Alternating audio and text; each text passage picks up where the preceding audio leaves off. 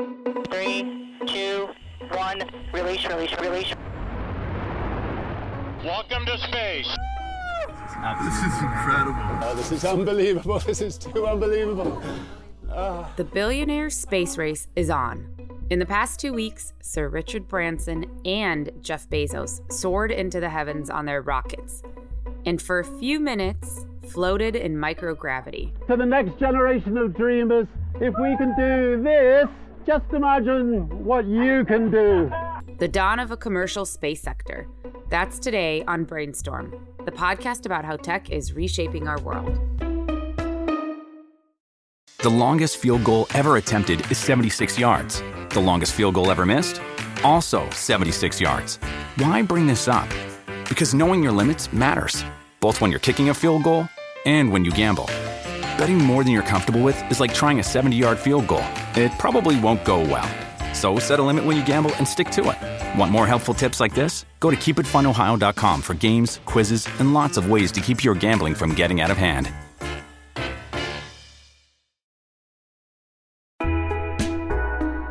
Hi, everyone. Welcome to Brainstorm. I'm Michal Avram.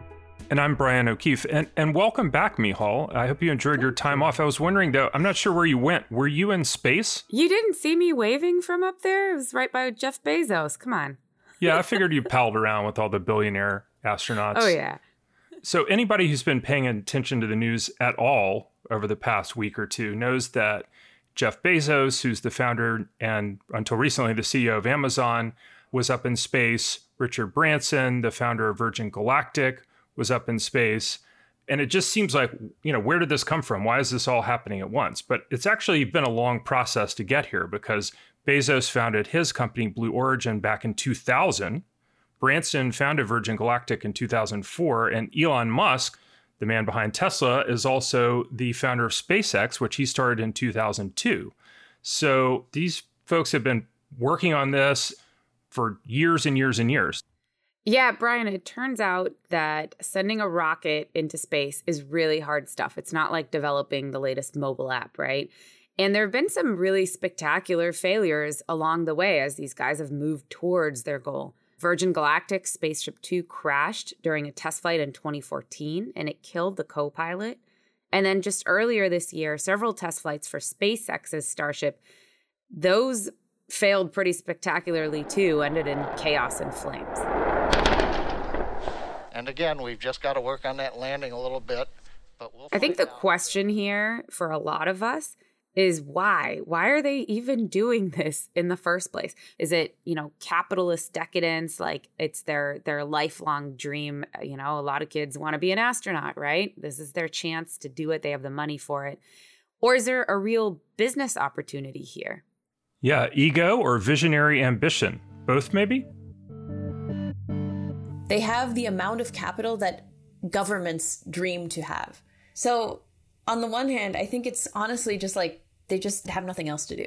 Look at Elon Musk. He's created a new industry of electric cars. He's kind of like solving solar panels.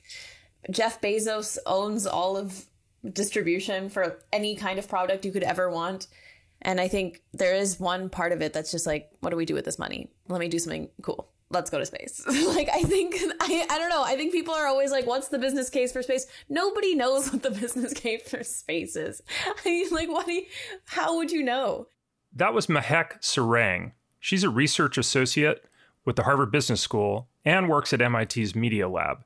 And I think she makes an interesting point here. When she says that nobody knows what the business case for space is, if you listen to SpaceX, they're doing a lot of business, taking satellites up into orbit. There's a lot of kind of space work going on. There's a lot of private companies that are pitching business models and getting a lot of venture capital. But if you step back from it and think like, what is really the long-term opportunity? Nobody knows. Space is the final frontier, after all, as Captain Kirk would say. And as you said, there's already a space economy that is right there under our noses. And in 2019, the sector generated at least $350 billion in revenue.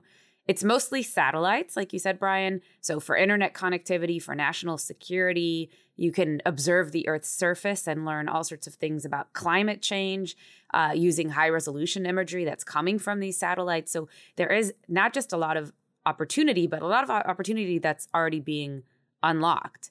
You know, longer term, Branson wants to have Earth orbiting hotels, which sounds awesome. That is not what I did on my vacation. Elon Musk wants to have a permanently occupied base on the moon and be sending people to Mars someday. All of this, you know, this like space exploration and settling in space, that is way out. But we're starting to see that, you know, this crazy long-term vision is actually starting to be realized. We're seeing all these people who are spending, you know, $50 million to go to space. And I think that is a huge indication that the market exists. And as that cost comes down, I think there will only be more and more people who will want to go. Once you put people somewhere, the economy exists, right? It's that when the people are there, services need to be provided. And we are ingenious people. We figure out things to do, and we will figure out what to do. It's pretty mind-blowing to think about going to Mars and to imagine a day when we've got colonies on other planets and we're just kind of shooting off into space on a regular basis. And also to just imagine the opportunities, the business opportunities that that's going to enable. Yeah, that vision of getting people to Mars and colonizing these other planets in our own galaxy is pretty cool in kind of a Hollywood movie way, and hopefully we'll get there at some point. But Mahek Sarang of Harvard and MIT says the limitations that we're also familiar with on Earth in terms of science and innovation, you know, a lot of times don't apply in space. And thus there's limitless possibilities for what we can do right here in Earth's orbit. You know, when we build on Earth, we have to create support structures to do the things that we want to do. But in space, you kind of have the ability to build huge symmetric objects without worrying about buckling or loads or things like that.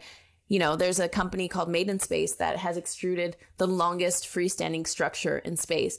And you can build these things that like trusses that go on for kilometers in space just because you don't have to worry about anything buckling and under gravity. So the idea that we can create these like enormous structures is pretty exciting. And being able to do it in space rather than building on Earth and then launching into space is a huge shift for the industry. And that's kind of on the horizon.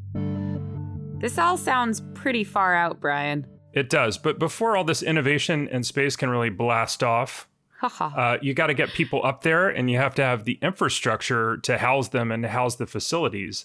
You know, I think most people know that we have an international space station up in orbit, right? But again, the private sector is coming in. I spoke with Christian Mender, the director of in-space manufacturing and research at Axiom Space. Axiom Space is one of these private companies that's attracting a lot of investment, and its project is to build the first private space station. So their plan is to have this up there starting in 2024. They're going to build it out piece by piece. And eventually, when the International Space Station is decommissioned, Axiom Space Station will be there to enable all kinds of new efforts in space. So what have we learned about having a space station? What's going to, be better about this space station than our first generation partnership version of this? Well, there's a couple things. What the space station was built for was to do research. And over the last 20 years of the International Space Station's existence, there's been a tremendous amount of insight that's come out of the research that's been done on the space station. And it really comes back to all of the opportunities that a microgravity environment provides. Microgravity for the layperson is really weightlessness. It's the idea that a space station moving fast enough around the planet is effectively free falling at the same rate that gravity is pulling it back towards Earth. So it's in a constant state of free fall. It creates this weightlessness condition. But when you can take gravity out of the equation, you fundamentally change the way physics behave in space. And what that allows you to do is do a couple things. You can explore the way fundamental forces behave differently, but you can also potentially manufacture or research things in a different way. You're talking about basically taking gravity out of the equation there. Can you give me an example of how that enables a different kind of research, that might yield different kinds of insights than the research you'd be able to do on Earth? I'm trying to picture, how this would work. Maybe let's give an example of how fluids behave in space. Maybe you've had a glass of tea at a restaurant and they've overfilled it to the point where you can actually see the liquid poking over the top of the glass. We all know from learning that surface tension, for example, is holding holding that tea in place. But if you were to pick up that glass and you were to turn it over, obviously gravity is going to pull all that water out of the glass. But in space, if you were to pick up that glass with all that surface tension and turn it over, surface tension is going to hold that liquid in the glass. It won't, quote unquote, spill. And so when you think about that, how that can affect research, that's first off more biologically relevant phenomenon if you can imagine cells floating around in your body. So you can do a lot of things in the life science arena because you can create environments in microgravity that are very, very similar to in-body conditions. When you think about manufacturing, if you imagine putting a number of marbles into that water glass, on Earth, they all sink to the bottom very quickly because of a phenomenon simply called, it's gravity, but it's also sedimentation. In a microgravity condition, those marbles stay suspended inside that fluid, inside that water.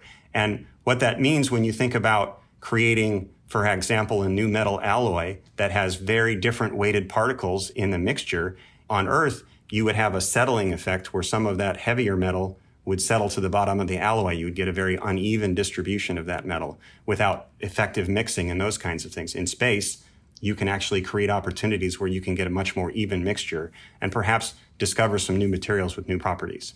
There's a lot of opportunity in stem cells and regenerative medicine. You can use phenomenon like layer deposition, where you add layers of material one molecule at a time. You can do that much more evenly and uniformly in space, which one company, for example, is using to develop implants that will ultimately go into the back of your retina and replace your sight for certain diseases. So there's, sounds like, a million different kind of possibilities here. For Axiom, you're a private company that's been raising capital. You're a unicorn, so you're worth over $1 billion. Are you in talks with a whole range of companies in different industries? Like, which industries do you think will be moving first on this kind of opportunity? Well, I think the immediate opportunities are in the material science fields and in the life science fields. Life science fields in particular because they create opportunities for low mass, low volume, but high dollar product lines. I think material create nearer term opportunities in terms of things that you can make in space, but that may be that the price point of launch will ultimately need to come down before you can close some of those business cases. So what is the business model going to be for this? What do you envision for that? Right now, you're obviously raising capital, starting to build the space station, starting to build your operations. Once you have this up and running, will you just be renting space on the space station? Do you participate in the upside from, breakthrough science that occurs, or is it all of the above? How is it going to work? Yeah, I think it's an all of the above model. And I think that's a good observation. We diversify our revenue streams for a commercial space station. We have government agencies as customers that are looking for training facilities for professional astronauts. We have private astronauts as customers looking for life-defining experiences. We have research and manufacturers like we've talked about. There's space exploration organizations that want to use space to test technologies and systems before they go to, for example, Moon and Mars. There's new opportunities in media and film making. And then lastly, we can use the platform sort of as a port or hub in space to offer a lot of different services in orbit, whether that be things like on-orbit data storage, cyber secure edge computing, where you're using space as a means to either secure data or actually process data in space that's coming from space, and also as a base in some ways to do things like satellite assembly, satellite repair, and satellite refueling, if you can find ways to move those vehicles back and forth. It sounds like you're going to be building a really, really big space station to be able to accommodate all of that manufacturing, research, edge computing, and space tourists. It sounds like a massive, massive structure or series of them. The structure itself, you'd be surprised what you can accommodate in a module. Our space station itself initially is going to be about 4 to 5 modules in size. It's roughly equivalent to, I would say, the volume of a 3 to 4 bedroom home. Of course, you have to think about the fact that you get to use all of your three-dimensional space, right? In a terrestrial research lab, you have benches on the floor. You can't be sitting on the ceiling doing research at the same time. So you optimize your space in that way, in that you can work on all surfaces. And if you ever watch some of the videos from the space station, you often see crew with heads touching each other while one person's working on the quote-unquote ceiling and someone else is on the floor. So 10 years from now, should we imagine that up in orbit, there's going to be Axiom modular space stations and rivals, private companies that have their own operations up there? Is it going to be crowded with competition? I think 10 years is a bit short on that horizon, but I would tell you easily 20 to 30 years out, I would see a lot of different infrastructure players in space, for sure. Axiom Station, I think, will be expandable, into the 2030s, but beyond that, I think we'll have to be in a place where we're building bespoke capabilities for bespoke customers. Whether that be a new factory for a new manufacturer, or a new training ground for a new space agency in another country, or a new laboratory for a research company wanting to do sustained research in space. And so I see that expansion happening over, I would say, 10 to 20, more like the 20-year horizon. Mom deserves the best, and there's no better place to shop for Mother's Day than Whole Foods Market. They're your destination for unbeatable savings, from premium gifts to show-stopping flowers and irresistible desserts. Start by saving 33% with Prime on all body care and candles. Then get a 15-stem bunch of tulips for just $9.99 each with Prime. Round out Mom's menu with festive rosé, irresistible berry chantilly cake, and more special treats. Come celebrate Mother's Day at Whole Foods Market.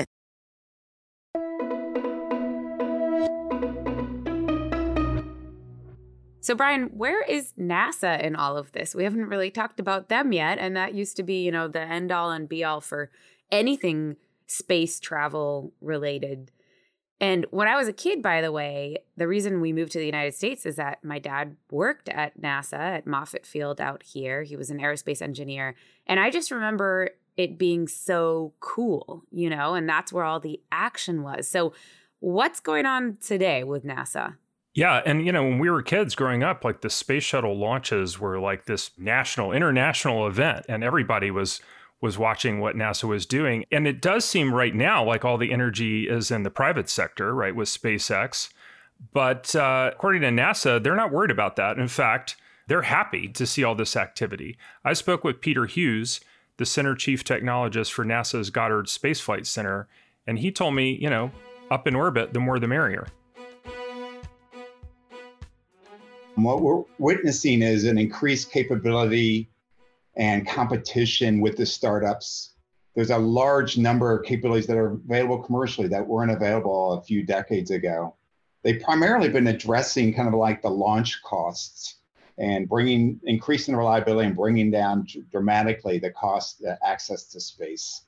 And this is an exciting time because NASA has kind of helped tee up these capabilities and made investments in that, so we can continue our mission to explore the Earth from the vantage point of space, explore the nearby planetary systems, and understand what's going on deeper in space. In addition to exploring our nearest planetary body, the moon, and put the first woman and the next man on the lunar surface by 2023. So let's just dive into that a little bit, what NASA's goals are. Because, if you go back, we had obviously the space race in the 60s, and then we had the shuttle program. I think it's been 10 years now since the shuttle program ended. Reset for us what NASA's goals are and what the U.S., objectives are, both with the moon and Mars and Venus and beyond. We are playing a critical role as we return to the moon to be able to lead in the scientific endeavor of space exploration on these planetary bodies.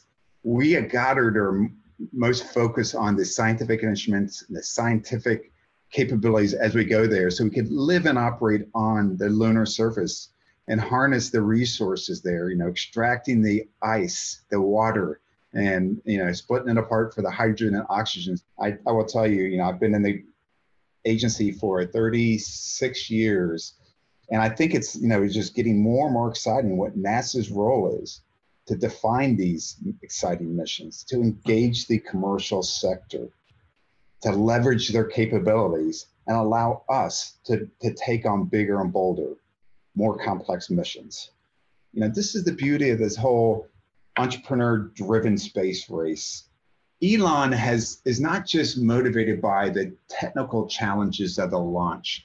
He's making it more economical, more reliable, true, but he's in the business to do something much more transformative. for mankind. He wants to expand civilization throughout the solar system and beyond. And that is just so big. And that's forward thinking, I think, is just amazing. And we're cheering him on. I'm cheering him on as a citizen, even as a NASA employee. I think what he's doing and what these VCs are doing are tremendous. So, I mean, that's really interesting that I'm hearing that you feel like the enthusiasm and the ambition coming from the likes of Elon Musk and Jeff Bezos and Richard Branson is maybe helping NASA set its goals a little higher. That's true. And we still have critical roles to expand our knowledge of Earth and what's going on with the climate change, to understand what's going on in the near planetary systems. We have our targets set for Mars, but we also have recent missions announced where NASA is returning to Venus to understand what happened to that planetary body, explore whether there used to be bodies of water on it, try to understand more what happened to Martian atmosphere. Trying to understand these other adjacent planets will give us more insights what might happen with our own planet Earth. The key is that we're identifying these key technology challenges, and we're trying to prioritize and put the resources in there so we could develop the technologies and reduce the risk of these technologies so they work. And it's tough. Space is unforgiving. These technologies are very complex, as we've witnessed with, some of the failures over time. What's the holy grail technology that you're trying to crack that would be at the top of your priority list that would really open up new frontiers? In my world, it's more the miniaturization of the instrumentation and the spacecraft, and having a large number of these SpaceX, these platforms, working together collectively in very intelligent form, trying to react to science phenomenology or have a focused measurement of things we didn't even anticipate. When you meet someone at a party and you say that, you have this senior role at NASA, and they ask you, why do we need NASA? Like, how do you explain the urgency of NASA now in 2021? Now that we have a lot of commercial capabilities, NASA continues to play a key role in identifying some of the emerging technologies and identifying the new capabilities for the next generation missions beyond that time horizon of the commercial sector. Things that are maybe too expensive, too challenging, technically challenging, to get our arms around that risk posture and the capabilities so we can leverage them for these bigger, bolder missions. We also play a vital role for these very large space observatories, these large telescopes. We're all very familiar with Hubble Space Telescope and its success over the last 31 years. We're about to launch its successor, the James Webb Space Telescope, this fall, with a much larger primary mirror, with infrared instruments that allow us to peer deeper into the dust clouds to understand the phenomena that's going on there. And we know that whenever we go into the unknown and explore more, we discover things that we didn't anticipate. When we launched Hubble, we didn't anticipate a bunch of these things that we now have a greater understanding of, like dark energy, galaxy evolution, further confirmed exoplanets. And it's these type of discoveries that drive our science. So, Brian, how do you feel about zero gravity? Are you one of those people who always wanted to be an astronaut as a kid? I feel a little un-American saying this, but I can't really say that I really genuinely wanted to be an astronaut. I actually grew up 2 hours away from Huntsville, Alabama, Rocket City, where a lot of the early space rockets were developed, and they have a cool space camp there, and I never went to space camp. Maybe that's my problem. But I do love the ambition of it. I love watching movies about space. I love reading about it. So I'm behind it, but I'm just going to be here on Earth supporting it. Just watching it. Yeah. Yeah. The closest I've gotten to space or to really, itching to go up there is eating a lot of astronaut ice cream for some reason. But yeah, I think the bigger question here is just to bring it back to the billionaires for a second. Are they living out this lifelong dream? Were they those kids who wanted to go to space and now they have the money and the wherewithal to do it? Or should we really be celebrating them for working towards bringing the costs down for something that could be really crucial to humankind someday? I'm going to lean towards celebrating it. We can ridicule them a little bit and celebrate them at the same time. I mean, speaking of billionaires, Peter Thiel, another billionaire Silicon Valley character, was lamenting a few years ago that we don't have any real transformative technology. We're just making apps. And this is the kind of real push the edge of human innovation that inspires everybody, you know, whether or not it directly leads to benefits. But I think like we can start to imagine what's the next dimension that humankind can reach, you know, the next kinds of things that we can invent that we can't even really imagine now because we have to get out there and try it. Okay, so Brian, I actually have a dad joke for you today. Wait a minute. Dad jokes are my territory. All right. What does the astronaut call her former boyfriend? I can't get it. I don't know. Her SpaceX. You're welcome. All right. That's it for today. We'll be back next week with more talk on how tech is reshaping our world. The Brainstorm podcast is a production of Fortune Media. Our show is written and produced by Wyatt Orm and edited by Nicole Vergala. Music is by Brian Campbell of Signal Sounds NYC. Executive producers are Mason Cohn and Megan Arnold.